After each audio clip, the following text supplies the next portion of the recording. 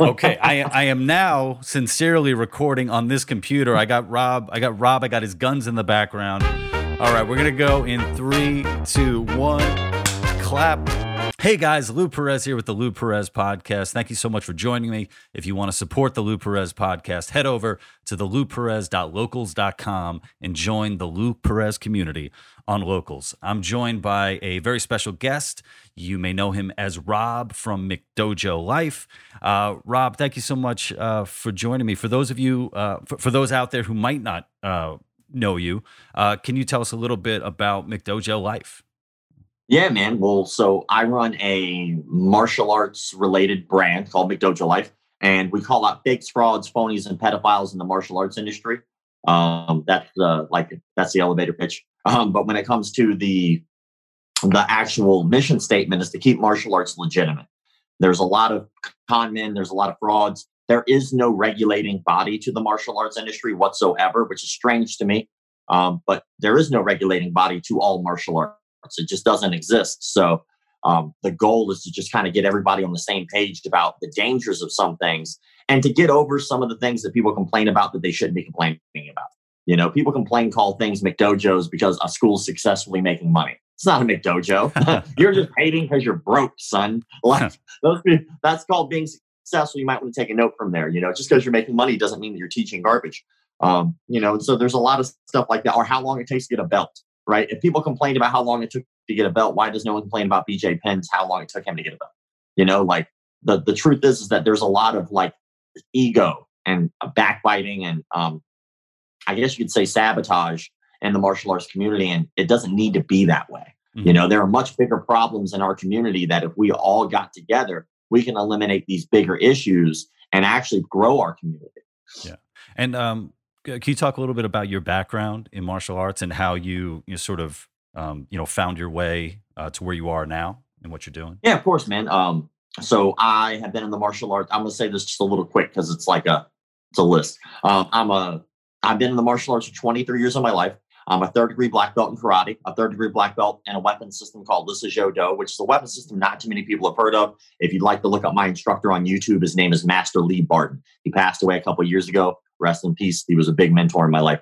I'm a purple belt in Brazilian Jiu-Jitsu. I'm a 6-0 amateur boxer, a 4-2 amateur kickboxer. I was on an international kickboxing team for 2 years called Team Full Circle, where we traveled internationally and kickbox. Ran a martial arts school for 4 years of my life and doing martial arts business consulting for 10 years of my life and running McDojoLife now for roughly about 9 years. See, you're the reason why I never call out people online to be like, yo, man, let's meet up and I will fuck you up, bro. Because there are dudes with resumes like yours and it's like, oh shit, no, hold on. There are people out there that know how to fight. So I'd rather be the dude where it's like, you know what? I'm going to be a gentleman online. I'm not going to be a, try to be an alpha and all that. Cause I feel like so many people, you have like the keyboard warriors and all that, where it's sort of like, have you ever been in a fight, dude? Like you're talking like you're, I don't know, a champion or something. I get threats all the time, man. Like it's funny the more followers you get, the more people who are trying to take out their frustration on their lives on you. Yeah. They're like, oh man, my life sucks. What do? I go to the internet and I spread hate. And that becomes a mantra for them. So they start talking shit online and then they became that person in real life eventually, which it sucks because that's what we need less of. We need a little more empathy in the planet, I think. But when it comes down to like fist fights and stuff like that, dude, if people want to fight me, they can just take a number. Like they can wait in the back of the line. There's so many people that want to fight me or hurt me or kill me. It's ridiculous. But you know what? That doesn't like, and I'm not saying that it's not an answer. Violence solves a lot of shit. But at the end of the day, it's just not what I want to spend my entire life doing is fighting off people from the internet. That will never end. I'm not fucking Afro Samurai. I don't have the #1 headband. I like doing what I do. I'm mediocre. I'm not the best in the world. I enjoy it. That's it. Yeah. Well, I appreciate the dose of reality that McDojoLife brings every single day. Anytime I open up Instagram and check you guys out, and in my own experience, training in Brazilian Jiu-Jitsu, I think it's a very necessary dose of reality, in particular for guys, because I think before somebody actually rolls with someone who actually knows what they're doing, you have all of these sort of fantasies in your head of like, oh, I'll just do this or I'll just do that. And I can't tell you the amount of times that I've walked into a gym and seen a dude that you would never think this guy could do anything, right? And yet he's a fucking assassin. And it's that's how I feel about when I first time I saw Marcelo Garcia. I was like, who's this little guy? He's so cute. Oh my God, get him off. It's like the worst teddy bear you can buy. It's just like, oh, he's just so cuddly. I'm just gonna grab him and throw him around and all that. But it definitely made me a lot more cautious too, like in the streets, because it's like you really don't know what people know. Or don't know, or what they have on them, when it comes to self-defense. And I think definitely when it comes to playing playing against the trolls online, it's like, yeah, you're not going to be taking those numbers to fight, but also like I bet in your day-to-day life, it's like if you see trouble, it's like, I don't need trouble today. I could probably just walk away. It's like a mechanic, dude. Mechanics have shitty cars usually because they get, they're in the shop all the time. They're working on cars all day. Then when they get home, they don't want to fuck around with the car. Like I had that realization when I was like in like a year one after training. Like I was in middle school. I was like 13 at that time, a year into my training. And like, fist fights in school, you'll see kids run, fight. And everybody's so excited to see a fight. And like, dude, saw plenty of fights yesterday. These guys suck. Moving on with life. Don't care. Yeah.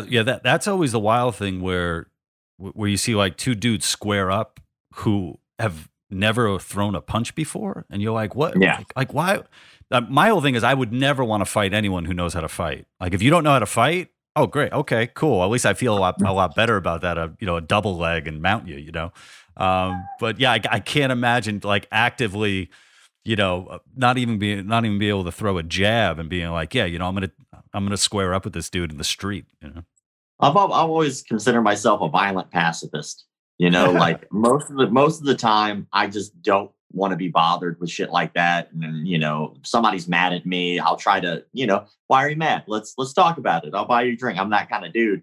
But like, I also know that there's another side there where if I did fight this person, I'm not fighting you. I'm going to stab you. Like I know where this is going to go. I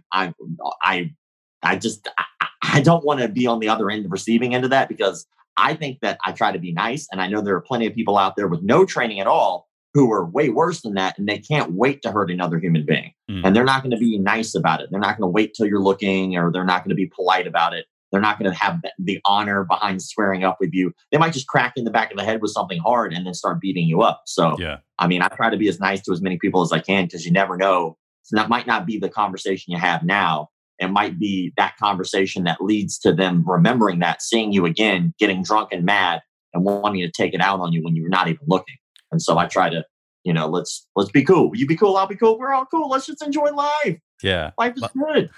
A lot of people are going to be listening to this, so they won't have the image in front of them. But behind you, it looks like you have a few rifles on the wall. Maybe you could tell us a little bit about that, and maybe how that how that relates to martial arts. So. Oh man, shooting is a martial art. I don't give a damn what people say. See, like, so there are what's called 5 ranges of combat, right? It's just like one of those things. It's just a math problem that you need to solve. And whoever is able to maintain the range of combat that they're most effective in wins the fight.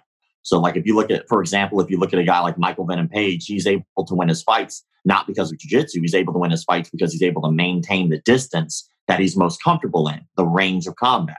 And so where other people might not be as proficient in handling that range, he's an expert in it, which is the equivalent of jiu-jitsu, right? So the 5 ranges of combat are very simple. The first one most people leave out of the story, which is a shame because that's how every war is ever fought, which is projectile range, right? The first thing we're going to do is we're going to throw or drop bombs or shoot. We're not going to get close to each other. The first thing you're going to do is you're going to start throwing things at each other, maybe whether they be bullets or bombs, right? Spears, arrows, doesn't matter. Then so being proficient in that range of combat is kind of important, because if you're 30 feet away and have a gun, and I have a gun and I'm a fucking moron, and I go, oh yeah, I'm gonna come in there and beat your ass, and I take 3 to the chest, guess what? He's a much more effective martial artist at that time, because he was able to maintain the range of combat and be effective there. Mm-hmm. So it's still combat. Then we move closer, you have like kicking range, right? So I can kick you, you can kick me, but punching each other is a little more difficult. Those would be like lead leg side kicks and lead leg round kicks, like longer range tools. Then you get a little closer, you have boxing range, right? I can punch you, you can punch me. Our punches are way more effective effective. High kicks aren't nearly as effective. You're going to get a little closer. Kicking is just less effective. Punching is more effective. Then when you get a little closer, you have what's called trapping range, which is also where things like the clench take place. Overhooks, underhooks, takedowns, throws, all that stuff takes place in that range. And then finally, you have grappling range, which is on the floor. We're both rolling around on the ground trying to figure out for who is going to get the dominant position. And so, but it all starts with those. It all does, no matter what. I mean, you can pick up a rock, but you pick up your rock, I'm gonna pick up my gun. So, who has a better projectile? Yeah, and I've had conversations before where I think anytime you're talking about guns with people, the emphasis is always on the tool, the gun itself, rather than the purpose, which is defense, self-defense. And I feel like once you admit that self-defense is necessary, that you need to learn how to defend yourself, you're opening yourself up to, well, what is the tool you can count on the most in order to be able to defend yourself? And I think it was Jocko Willink who talked about, he's often asked, he's a Navy SEAL, Brazilian Jiu-Jitsu black belt, and he's often asked, what should I do, as far as, self-defense, should I learn jiu-jitsu and all that? And, he says, well, if we're being honest, handgun, you should probably have a handgun, especially if you're a smaller person. And because, you can be, you could be say a purple belt in Brazilian jiu-jitsu, but there's still the possibility that, you can get blindsided or something like that, or somebody knows more than you, or something like that. I mean, I think I just ranted for a little bit. Sorry. My concern mostly with firearms and learning and being effective with a firearm is a couple realities, right? There's a few things that are just facts that we just need to understand that they just are. One, guns have been invented. Yes. You will never uninvent them. They will always be there and they will always be around. Even if you take every gun and you melt it, there will still be somebody who has the ability to recreate and reproduce that on their own. And sometimes, people, they're even 3D printing guns now and crazy shit like that, right? But you don't need anything special. You need a pipe, you need a bullet, you need something to hit the primer, and you're good to go, right? It's not that hard. Go on any YouTube tutorial about how to make one, and they're all over the place. But after teaching for so long, right? I taught 2 decades. McDojoLife as a full-time job has only been for 3 years for me. And every other thing that I've ever done for money has been to be a martial arts instructor, to be an assistant instructor, to be in the area of martial arts. And what I noticed was not so much the people who were able-bodied, but I noticed how many people were not able-bodied who were going to martial arts classes to learn how to defend themselves. And they had a very rough truth to deal with, which is no matter how much martial arts you do, you're still fucked. Like we had a dude, which is an amazing story. I love telling this story. I'm so proud of this dude. He had cerebral palsy. And so he had to use hand canes when he would go anywhere. And so he'd use the hand canes and walk from point A to point B. And when he'd line up for jiu-jitsu class, I remember his first day, like it was yesterday, he didn't have the hand canes on the mat because they would puncture the mat or damage the mat. So he'd walk like maybe 2 or 3 steps before he would fall. He just couldn't help it. And then when he'd bow into class, he tried to stand in line, and I could see his legs shake before he fell. So his first day, I walked over and go, hey, man, you don't have to worry about standing up when we bow in. I was like, you can just bow in from here because I understand that that's going to be difficult, especially on a mat, which is like a squishy surface. And he was like, no, I'm okay. And every day it was like 2 years, man. Every day he'd cane his way into the school. He'd take 3-4 classes a week. He'd walk onto that mat. He'd bow onto the mat, like take 2-second bow because he couldn't stand very long. Walk out into the mat and he'd fall. And I asked him one day, I was like, man, that's got to be tough. Like, it's got to be tough on your knees. I go, wouldn't you feel much more comfortable if you just started there? And he goes, I'm not here to learn self-defense. He goes, I'm here to use this as a tool to be able to learn how to walk. Wow. He goes, if I can do some of these more complicated movements, maybe I can start waking up some of these muscle groups that have been atrophied that I've never used or don't use because of my disability. And so I was like, oh, okay. And I go, well, what's your goal then? He goes, well, my ultimate goal is to be able to walk fully, but I know that'll never happen. So he goes, my only goal right now with martial arts is I want to be able to walk up, receive my blue belt, bow, shake everyone's hand, and walk back and stand in line until that class is over. And I was like, that's not a goal that most people think about when they think about martial arts, because we're so self-centered as human beings. We only think self-defense, self-defense, self-defense. That's what I'm here for, is I want to learn how to be badass and I want to learn how to fight. That is a drop in the bucket to some of the shit you can learn if you just open up your eyes to this shit. And so he winds up getting his blue belt, and I'll be damned, he did it. I mean, I cried. I mean, that was a moment, I don't give a fuck. Like, that was a moment that touched me, as I saw somebody who started off for so unique a reason. But the reason I brought that up was, this is a man who will never defend himself. Like, it's unfortunate, but his ability to defend himself is better now. He has some ideas, and I'm sure he'll be able to do better than he could. But let's say 1% odds of him defending himself against an able-bodied person just became 2% odds. You know, it didn't increase things drastically. So I always suggest, like, you need to keep these firearm things in mind, because just because you don't like them as a person, or someone might not like them as a person, doesn't mean that they don't exist. So you can't just ignore the fact that they exist. It doesn't mean that other people don't have them. And another thing is, sorry, I had it and then it just went away.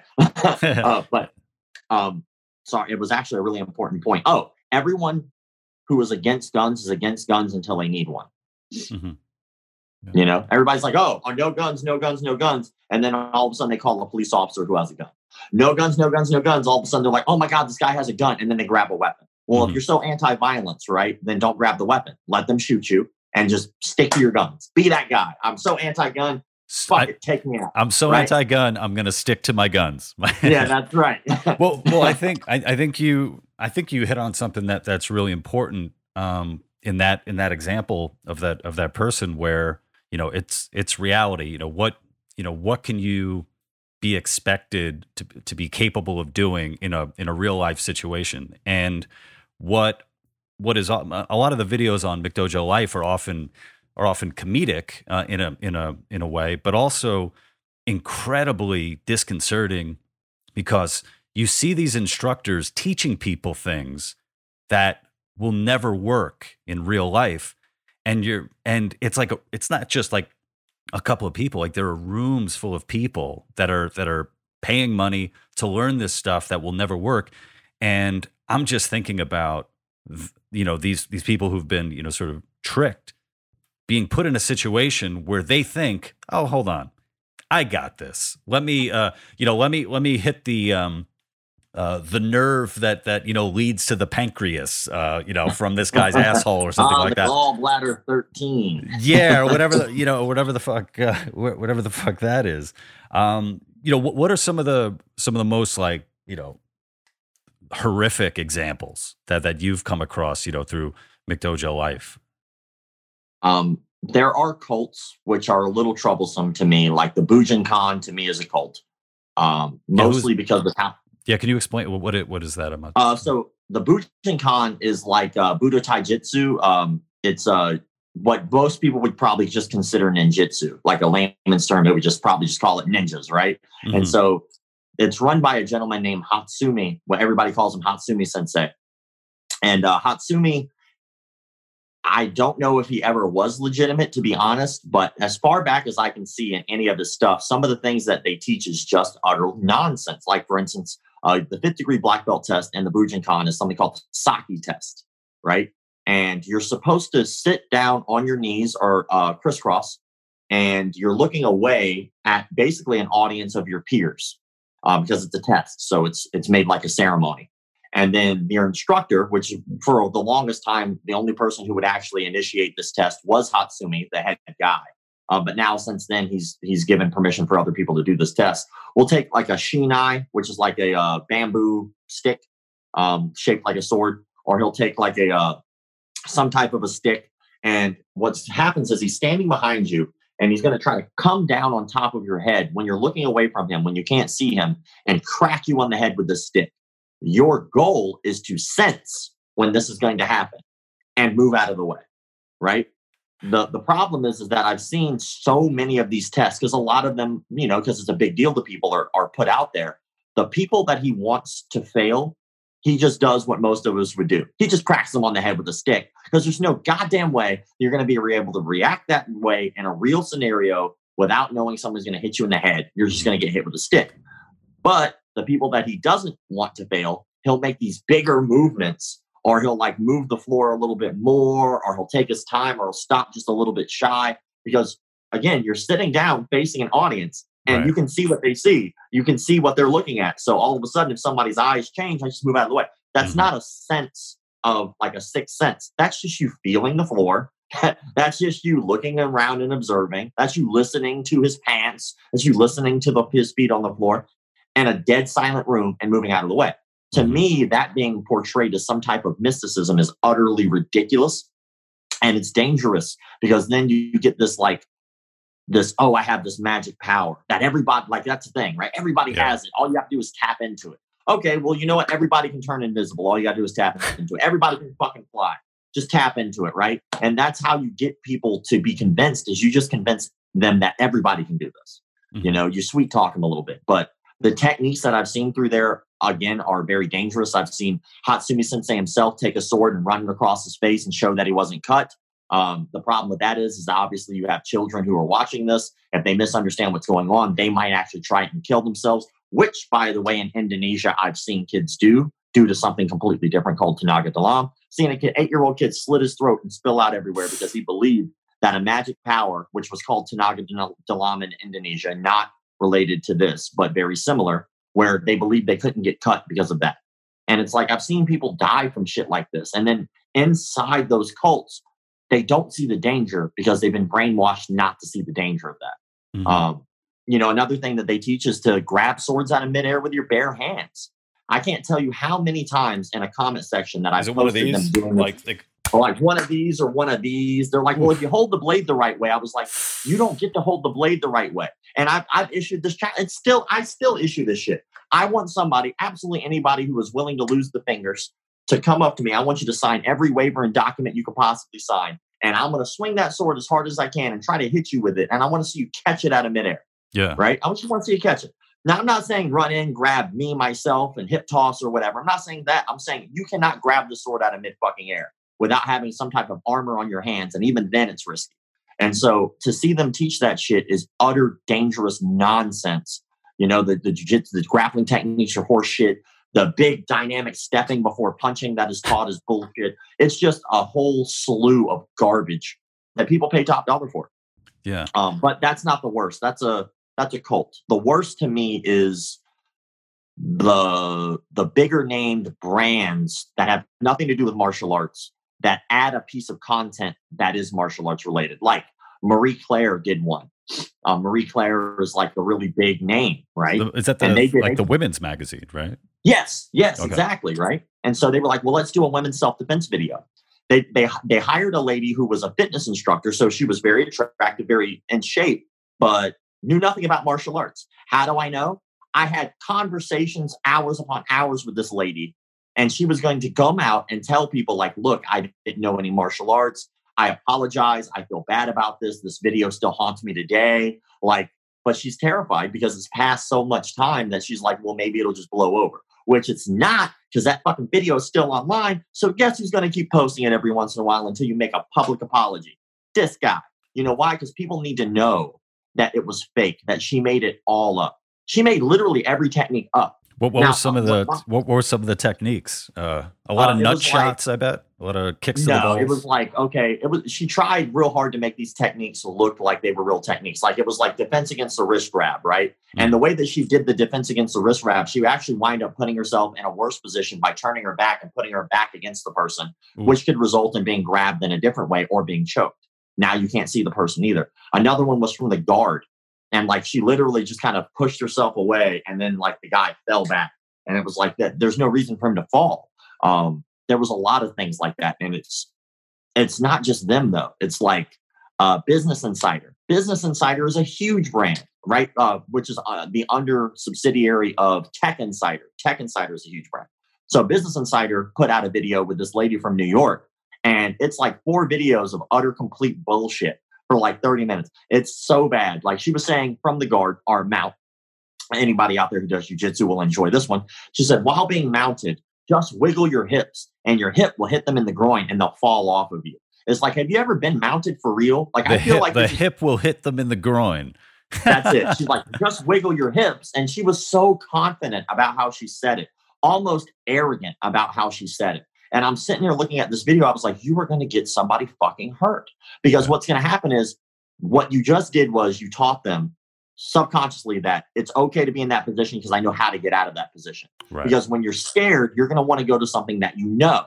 And so if you're about to fall down and you're like, fuck, I don't know what to do. And you're like, oh, well, he's about to get on top of me. You might have that moment where you're like, I'm going to let this happen because I know how to get out of it. Right. Jiu-jitsu players do it all the time. Right. I'm more comfortable in guard, so I'll let something happen so I can get to the position I like. So it's one of those things where I'm just blown away, because what bothers me so much is these companies have so much reach. They reach millions upon millions of people with each one of those videos. And these are people who are laymen. They have no clue about self-defense, but they just pretend they do because they think that these companies hired experts. They didn't when they could. They could have hired fucking Gina Carano, right? We got a model looking lady who also knows how to fucking fight. They could hire any MMA fighter, female MMA fighter, and just say, this lady knows what she's doing. They can hire actual self-defense experts who were in the military, who actually had to apply these things like special forces. But what are you going to learn when you start talking to those guys? You're probably going to learn jiu-jitsu, because what do most special forces guys learn? Fucking jiu-jitsu. So it just blows my mind that these companies have the audacity to fucking put out this content that they know for damn sure isn't legit. They sit there and they film it, they edit it, they put it out in high quality, but they were too cheap to put out somebody who knows what they're doing. So they put a lot of people in detriment, because some of those people are going to look at that and study it like it's the gospel when it's utter fucking nonsense. You know, with the with some of the people that you described, like the cults, right? I wonder, do the leaders believe their own bullshit, or are they like, look, I got this, this pack of suckers here. I'm just going to keep playing the role. They're helping my bank account. They're helping my credit score, because one of the things that I noticed, that the obvious thing is, look, if you believe that you have these special powers, or that you've unlocked the secret of being able to rip a guy's dick off with your hips, that might be going too far. But nah, man, I want to learn the skill. You let me. Kegels, man. You need to do the Kegel exercise. Oh my God. You can test yourself against people who are trained, who know what they're doing. The amount of people that I've seen, whether they're like Aikido guys or something like that, which is like, can't take me down, I just won't be there. And it's like, well, dude, just go to the local jiu-jitsu school when they're doing the drills for takedowns, and see how you fare, or go to that local high school and see how you do against high school wrestlers, and it's such a weird thing where making these statements without ever doing the experiment. And I'm like, are they nuts, or I don't know, do they believe their own hype? It's kind of like, I've seen both, to be honest. And I've seen like weird things where, I've been doing this shit for a long time now. So it's like odd when I stumble across new shit, but like, it usually falls into two categories, right? You have the con man who knows he's a con man, like James Heydrich, for instance. James Heydrich was a guy who convinced thousands of people that he had psychic powers and that he was a kung fu expert. And he ran a cult, like a straight up cult. And that was his martial arts studio. And he convinced them that they had psychic powers and that they were learning. And he had a whole system to teach people how to have these powers. And they all believed it because he was able to suggest that they believe it. This was a dude who was uneducated, didn't finish high school. I don't even know if he finished middle school, didn't have a family home. And he was able to fool people with fucking degrees, like crazy to me. But James Heydrich, rest in peace, or not James Heydrich, James Randi, rest in peace. That dude is the OG of calling out bullshit. Like, I look up to that dude for a lot of shit. Like, that dude really was out trying to help people genuinely. And he called him out on his show. He was like, all right, well, you're this kung fu master expert who knows how to do shit with his mind. Do it. And he called him out. And then, of course, after that, James Heydrich winds up getting busted for molesting 5 children, because that's, for some reason, is a big deal in the martial arts. Like, over 450 cases of pedophilia in the martial arts since 1987. It's astronomical how many instructors take advantage of kids. But he goes on the run after getting busted.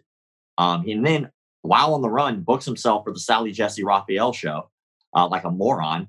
And then Sally Jesse Raphael's team is like, okay, well, we'd like to have you on. They start researching, find out this dude's like being looked for. He's a wanted man. So he shows up, police show up, they bust him. And he's in a mental institution only an hour away. We're going to film our documentary. So we're going to interview him. But the funny thing about that is that he did an interview not too long after getting busted while he was like in between jail and getting tried. And he admitted 100% that he knew no martial arts. All martial arts that he ever learned was off of movies. He would just watch movies and recreate it. He admitted that he was a con man. He admitted to fooling people. And he wasn't even like what we would consider an educated man.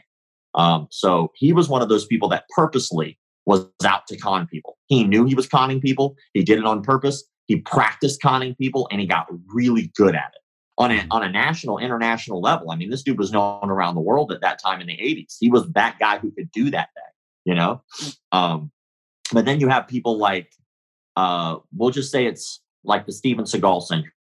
You got people like George Dillman.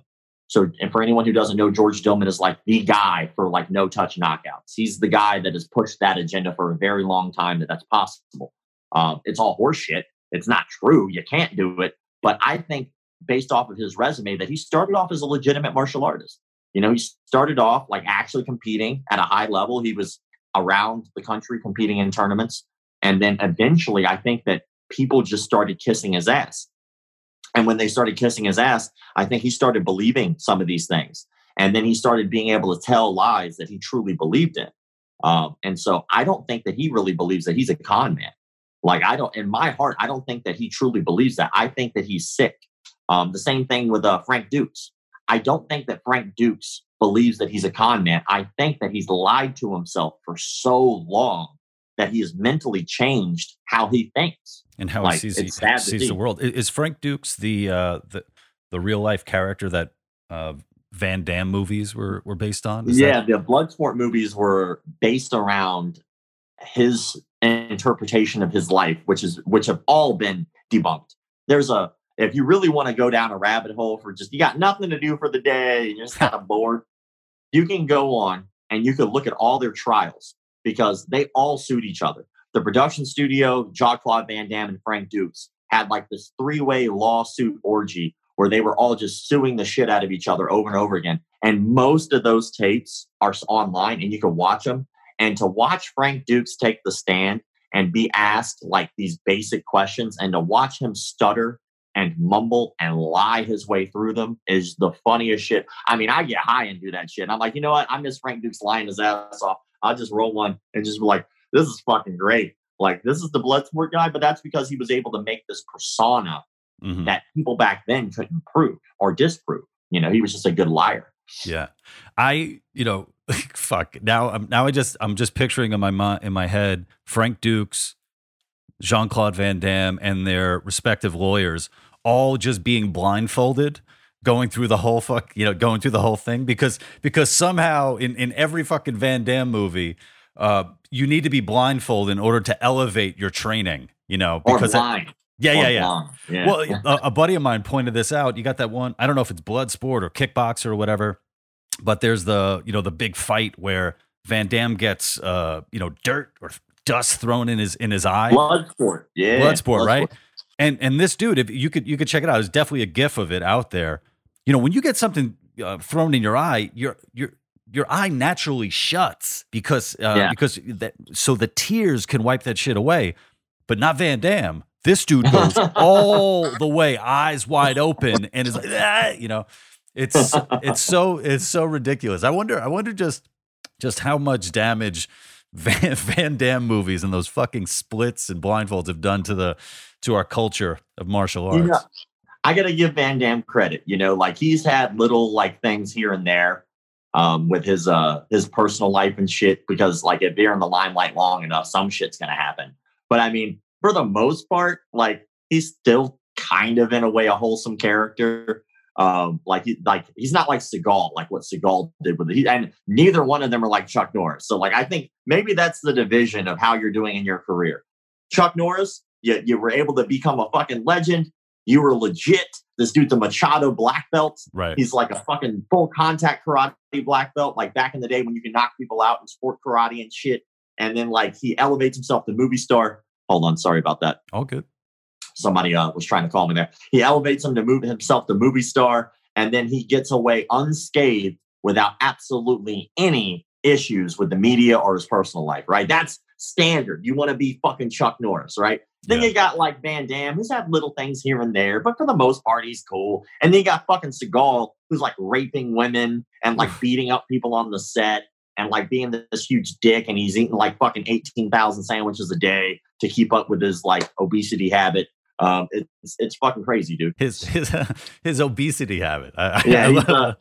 Hey man, like he just loves some sandwiches, you know. Like I mean, why not? If you could be a heroin addict, why not be a sandwich addict? Well, you know, I think one of the coolest things about Chuck Norris, you know, like I said, like he was a legit, you know, champion, and there's footage of him training with the Machados and putting on, putting on demonstrations with them where, I mean, they're taking his back. They're making him tap, and there's a humility there of no, these guys are grapplers. That's their art. They know what they know what they're doing. If I were to step to them in that capacity, I'm going to sleep. You know, whereas with Seagal, I mean, I remember Seagal. He was asked a question, I guess, a few years ago, where like basically, how are you doing now? Like your skill level. He's like, I'm faster than I've ever been, or some bullshit like that. And it's like, come on, man. And no real martial artist, talks like that. How are you doing now, Seagal? I've killed 13 men since I walked in here. Yeah. They're all in the bathroom. I flushed them down the toilet. I was able to chop up their bodies. They're no longer with us. You brought up James Randi, and this whole time we've been talking, I've been thinking about how there's so much similarities between what you do and the skeptics movement. I used to be more into the skeptics movement some years back, but yeah, the whole idea of just debunking woo and bullshit, it seems like it's so important to do wherever it's happening. Dude, you just said wherever it's happening just sparked my mind immediately to China. I truly believe this dude in China is going to have a movie made after him. And if he does not, when I'm older, like if I go another 10 years and there's not a movie made about this dude after he dies, I'm fucking making this movie. Like, I don't care. Like his name is Xu Xiaodong. And so Xu Xiaodong, if you ever want to look him up, his first name is spelled XU. If you just type in XU China, he will pop up. Mm-hmm. So Xu Xiaodong was famous because he knocked out this no-touch master years ago. Like it was like fucking forever. It was right when I started my page. It was like a decade ago. So like they were talking shit online. The master was like, well, I accept your challenge. And then Xu Xiaodong was like, okay. Showed up. He grabs him by the sleeve because the dude wore a gi and punches him in the face. Bow! And the dude was shocked. Yeah. Like he turns his face away and he's like, can't believe he really got hit. He's like, oh my God. Like that's what happens when your students lie to you. That's exactly what that face was. It's like, oh, my students have been going around my shit. And he just realized the shit doesn't work. And he's like, you know what? Fuck it. Let's keep going. So the master goes back at him. Xu Xiaodong knocks him out cold. Boom. Right? Game over. That video winds up going viral a little bit later because of the Great Firewall of China. Thanks, you sons of bitches. But in any case, he winds up like going viral, and then like it becomes a thing. Not just a little thing, but like the government itself has changed policies because of Xu Xiaodong. This dude's literally changing things in the Chinese government because he was wrecking their economy. So like one of their exports, I guess you could say, and one of the things about their culture that winds up making them so much money is the Kung Fu movement, the martial arts, the mysticism of it all. Well, when he starts debunking, like, yo, that's bullshit that doesn't really work, that all of a sudden people stop buying the Kung Fu movies. People stop going to Kung Fu classes. People stop wanting to learn the culture. People don't want to learn, some of that shit. So he himself starts doing this, and self-admittedly, which is hilarious to me, he didn't want to make it a movement. He wants nothing to do with the movement. He just likes beating up these people. That's all he said. Like, he's kind of a gruff dude, to be honest. Like, He's not like really personable and stuff like that, but he doesn't give two shits about that. He literally just wants to beat these people up. He doesn't want to start a movement. He doesn't want to change anything. So he starts doing this. He starts calling out these people online, meeting them, and he's beating them in like 10, 15 seconds. He's done it so many times, right? And then the Chinese government starts getting wind of this. And they're like, oh no, we can't let that happen. So in China, you have a social credit standing, right? Which is like very Black Mirror. It's like a credit score, but how you're perceived on social media. Mm-hmm. And so his social credit score dropped to like a D or an F or something like that, right? And so he's not allowed to ride like high-speed trains. It affects his ability to buy a home. It affects his ability to leave the country. Like they can even tell him, like in certain matches, they made him wear clown makeup. Like the government said, you can't do this match unless you wear clown makeup. And there's a video of him out there in clown makeup knocking out a Kung Fu master. He's like in this blue and white makeup.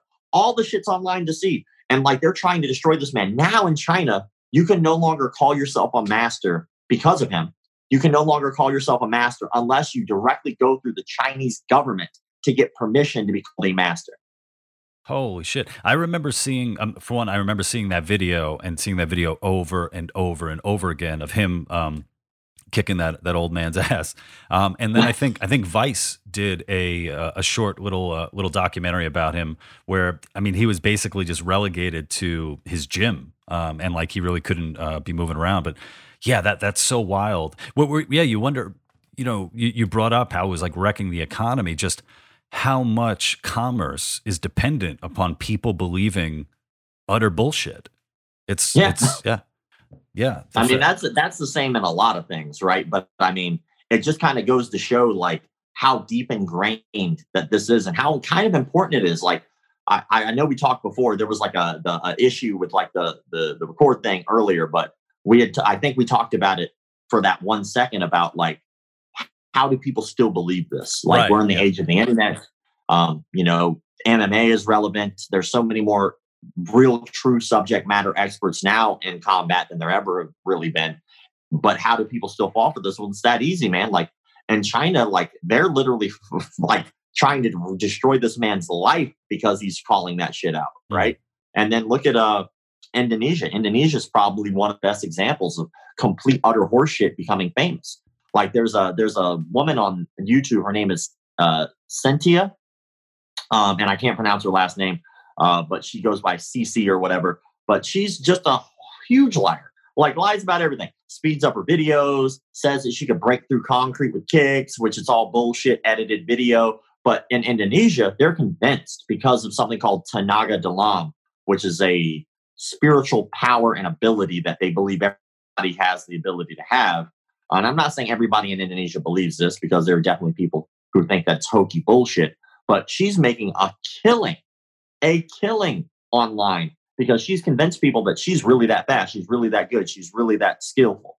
And she even convinced people that she's a doctor when there's no proof that she's that. Like you're like, bitch, you were like 15 calling yourself a doctor. Like, are there doctors 15 years old? I can't wait for footage of her performing surgery and they just speed the shit up.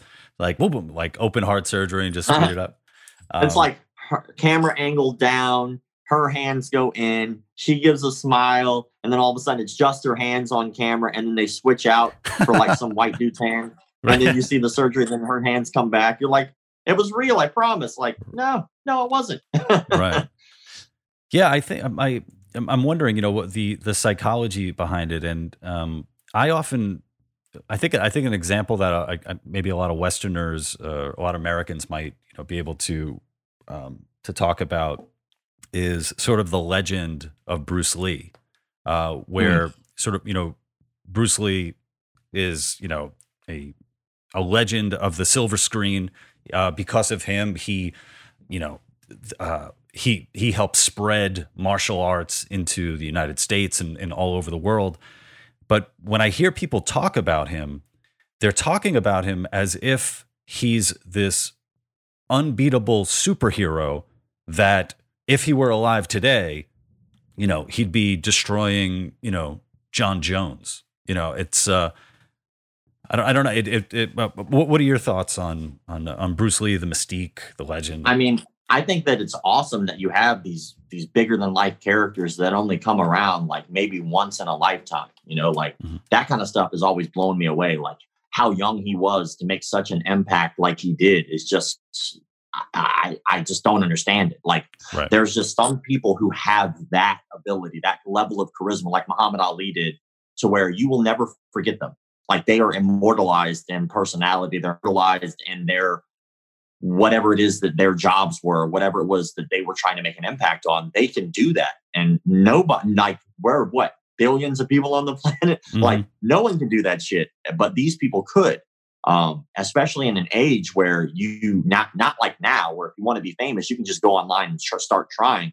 It was an age where you had to be given a chance. You had to be given an opportunity by people above you. They had to want to push you, and you had to work, like really work, much harder than we have to be known.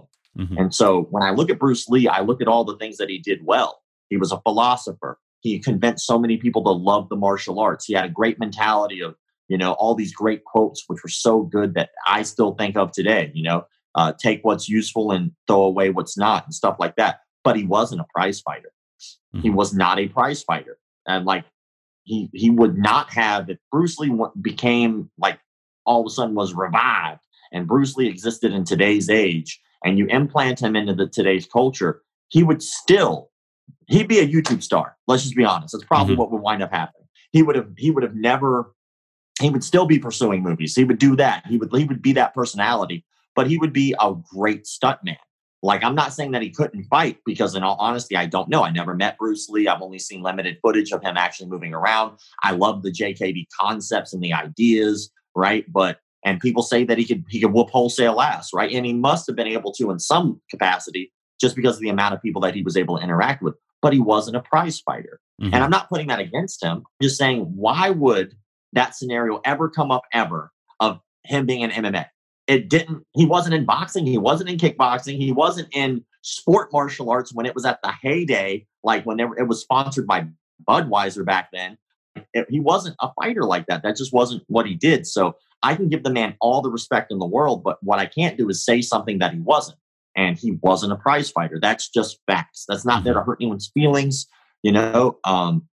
Could he have done it? I don't know. It's just not what he wanted to do. So why would he be implanted now and all of a sudden change his entire mind around about wanting to be this actor and this powerful man? Why would he become a prize fighter? He wouldn't. It would never happen. Yeah. I feel like that there's a tendency of our culture to want sort of superheroes, real life superheroes. And I saw a similar thing with Conor McGregor, who I'm a huge fan of. I absolutely love Conor McGregor. The guy's had an unreal career. He called the fight against Jose Aldo. He stood in the middle of the octagon at Madison Square Garden and put his hands behind his back, fighting Eddie Alvarez, and put Eddie Alvarez away. Unfucking believable. He fought Floyd Mayweather without ever having a professional boxing match. Unbelievable. He talks the most amazing shit, right? And I love that he backed it up, right? But I never allowed my fandom of him to get in the way of reality.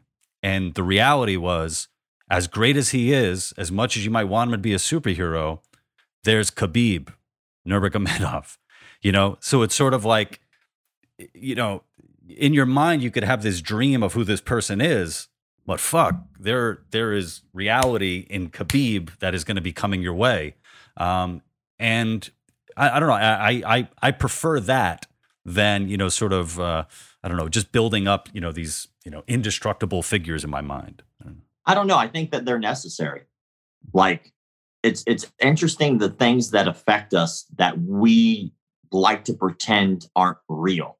Like, and I know it's satirical and it's maybe off the beaten path as an example, but South Park did an episode all about this, about how fictional characters are realer than we like to make them be, because they make an impact on us. They change our decision-making skills. They push us in a direction to want and to feel certain ways. I mean, that's real in a way, and it might not be tangible, right? Like, for instance, like Michelangelo from the Ninja Turtles, right?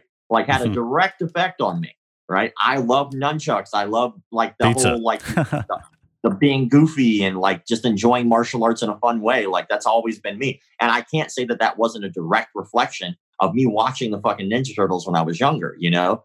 Like, I don't think that those things are invalid. And I think that we as people want to pretend that they aren't valid.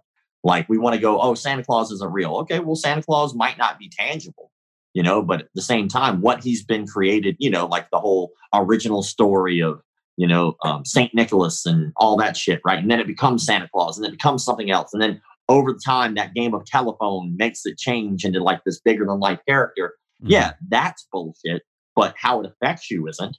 How it makes you feel isn't. How it makes you live your life. I mean, fuck, hypothetically, and I'm not here to stir any feathers or anything, but hypothetically, Jesus Christ might not have ever actually existed. Maybe, hypothetically, right?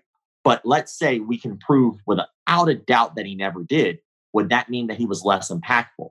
No, because it doesn't matter if he was or not, because at the end of the day, if you believe it and it affects you, then it's real. Yeah, no, I think that's a really, that's an interesting way of looking at it. And I'm thinking back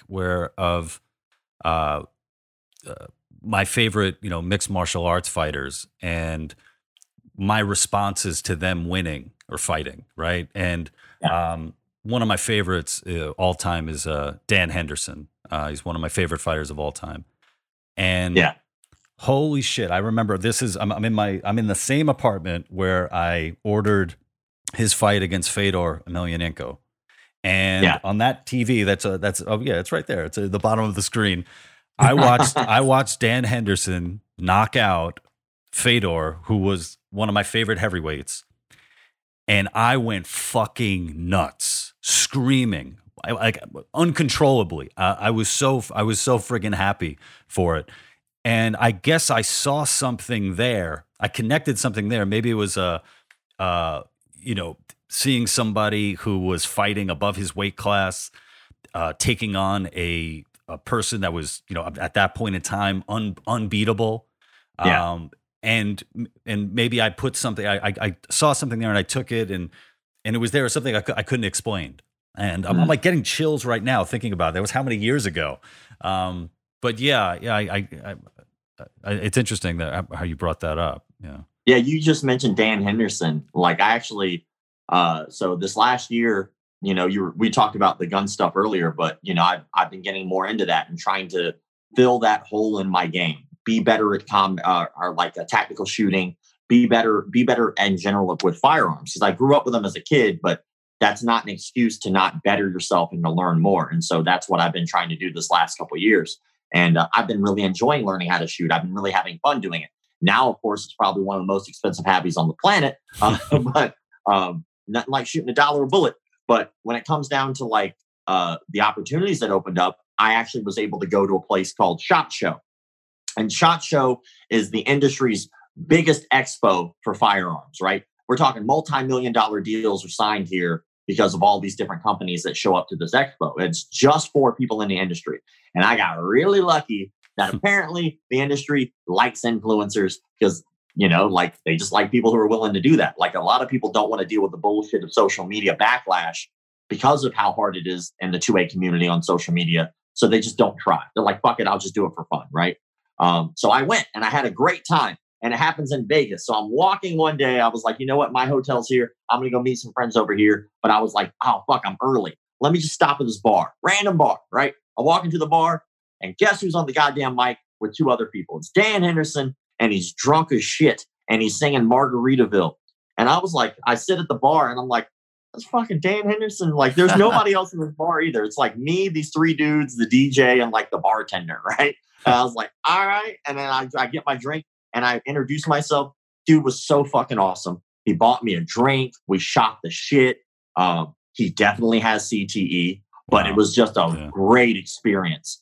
And I was just one of those unique things that I'll never forget, like just randomly walking into a bar in Vegas and Dan Henderson singing Margaritaville. Oh, that's awesome. I have a friend of mine. Her name's Dr. Deborah So, and she's a scientist and a journalist. And she's friends with Josh Barnett, and I did a show with her in Los Angeles last year.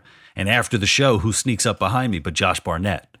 And I'm a huge fan of fucking Legend. Josh Barnett. And Legend. dude, I was such a dork. Like I was like stumbling over my words and stuff like that. And it's one of those things, it was involuntary. Like trust me, man. I mean, we've never met before, Rob, but I'm a pretty cool guy. But you know, here I am, like, You seem awesome to me. he's making me feel like I'm a kid. When I was in LA, I lived there for a little bit. I went to a buddy's comedy show at the UCB Theater, and the place is packed. You know, it's probably seats like 80 people, and I'm sitting down. And I look over to the right, and I do a double take, and I'm like, no way, Don Fry was at the show. Oh, shit. Nobody knew who the fuck he was, right? And then afterward, there's a bar next door called Birds, and I go over there, and who walks in but Don Fry? And I go and I introduce myself and I say, "Hey, Mr. Fry, I'm a huge fan. You're a hell of a fighter." He's like, "Oh, thank you, man." He shook my hand and he was being nice. It felt like rock. It felt it felt like I was like, what? These aren't hands that I have, you know. But it's cool. It's funny because I'm sort of being transported to have that like young kid feeling about like heroes. These are, I guess, in a way, these are my superheroes. Man, but that's beautiful, isn't it? It's like, I think that's something that's just a spice of life, and I don't know about everybody else, but I know everybody that I know at least has one or two of those people who they can say they never met, never talked to a day in their life, that had a direct, immediate impact on their life. And I mean, come on, what do superheroes do but save lives and change lives and make things better for us? So why not? They're superheroes, just like, I guess, Superman or Wonder Woman. Why not? Why can't they do that too? Right there, yeah. Michelangelo, that's right. Yeah. Nunchucks for life. And you know, and I'm sure, you know, for a lot of people, the work that you do, I mean, you are changing lives. You are shining a light on to you know, a lot of wrongs that are being committed, you know, in the world. Can you talk to us a little bit about? And by us, I mean, can you talk to me and the people listening about your upcoming documentary? Yeah, it's we've actually been working on it for 3 years now, and it would have been 2, but thanks, COVID. We appreciate you and all you do for us. We originally were going to be filming in was it February? And so January rolled around, we were good to go. We had raised $20,000 to get started, which is not even close to the budget we were looking for. Sure. Like we might even do another set of crowdfunding when I start traveling, just so that way we can see if we can raise more, because, you know, we want a little leeway, you know, like basically with the budget we have, it's like a ramen noodle dinner with a sip of water and then right back to work the next day for another 13-hour shoot because we can't afford to stop. You know, but when it comes down to like the documentary itself, it got pushed back. Now our new film date after the COVID stuff is in February. So we're going to get started filming in February. So I go on a road trip across the country. I'll be starting in Jacksonville, Florida, going across the country, hitting every state along the way, making a ton of great content with great martial artists and filming, and then up to Fresno. And in February, we start. So if you're along the way on the bottom half of the country, I'll be driving through there. So hit me up. We'll hang out. Buy the man a drink. Buy the man a drink. I'll buy you a drink, man. I'll buy whoever a drink. We'll have a good time.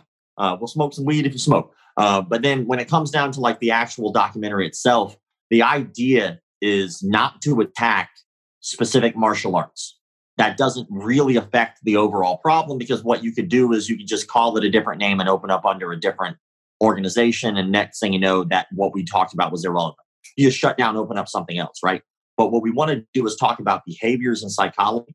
And we want to follow through every angle that we can to understand frauds in the martial arts and the pitfalls. So that way, maybe somebody who hasn't joined martial arts yet or is thinking about getting their children into martial arts will see this documentary, and it will help guide their decision to make what's best choice for them. Because don't get me wrong, if you want to belong to a cult and you want to go do no touch knockout stuff, but you remain fully aware that's what you're a part of, I don't give two shits. But that's not how that usually works. Usually you're lied to, you're conned, you're scammed. So we're going to talk about that. We got some really great stuff. There's this guy named Lewis Martin, and he wrote a book called The True Believers. And this is a book about his experience in a martial arts cult.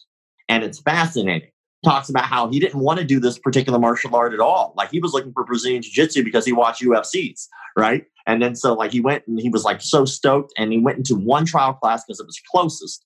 He got sold. Next thing you know, a couple of years later, he was actually is one of the head instructors at that studio. And then as time went on, he started to realize, like, a friend of his was with him when he started, left for like a couple of years, and came back to visit and was like, "Hey man, I'm in town. Let's go hang out." At that time, that guy had started to take jiu-jitsu. And so hit this guy, Lewis Martin, up and was like, "Yo, we should train a little bit." And so he was like, "Cool, for sure." He winds up getting yoked up. Now, this time, this Lewis Martin guy is a black belt in this system and super comfortable and feels like he can do anything. This other guy is a 2-stripe white belt in Brazilian Jiu-Jitsu and handles him. Handles him. And he said at first, he was like, "Oh, well, maybe I messed up or I wasn't prepared." Nope. He said every time they went, he got handled. And he said a few years later, it was even bigger of a gap and some of the culty things. So we're talking to him. We're going to talk to James Heydrich, who is now currently in a mental institution. So we're going to pick his brain about how he did this to people. So we'll be able to get a perspective of the victim. We'll get a perspective of the guys who do this and what their mentalities are.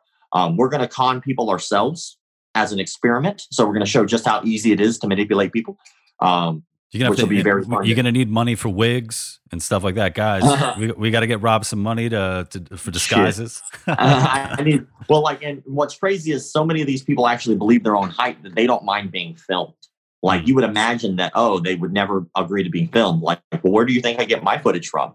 They're putting it willingly out onto the internet. They don't think that it's fake.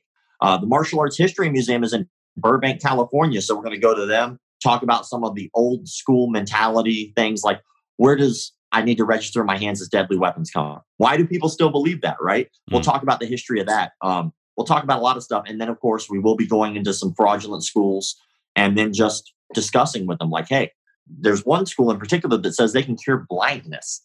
Like, straight up believes that they can cure blindness through learning this martial art, which, by the way, is an Indonesian martial art. And so it'll be very interesting to see how it goes. I mean, there are videos of these people blindfolded riding race cars, like, with no problem. They're blindfolded, like, calling out colors. It's kind of funny because it's a magic trick, and I lived with a magician for a really long time, so I already know how the trick works. But it's funny to see them sell it as something it's not. And so I'm really looking forward to going, and of course, bringing actual blind people there and going, "He's blind, ready to go." Like, teach him a thing, you know?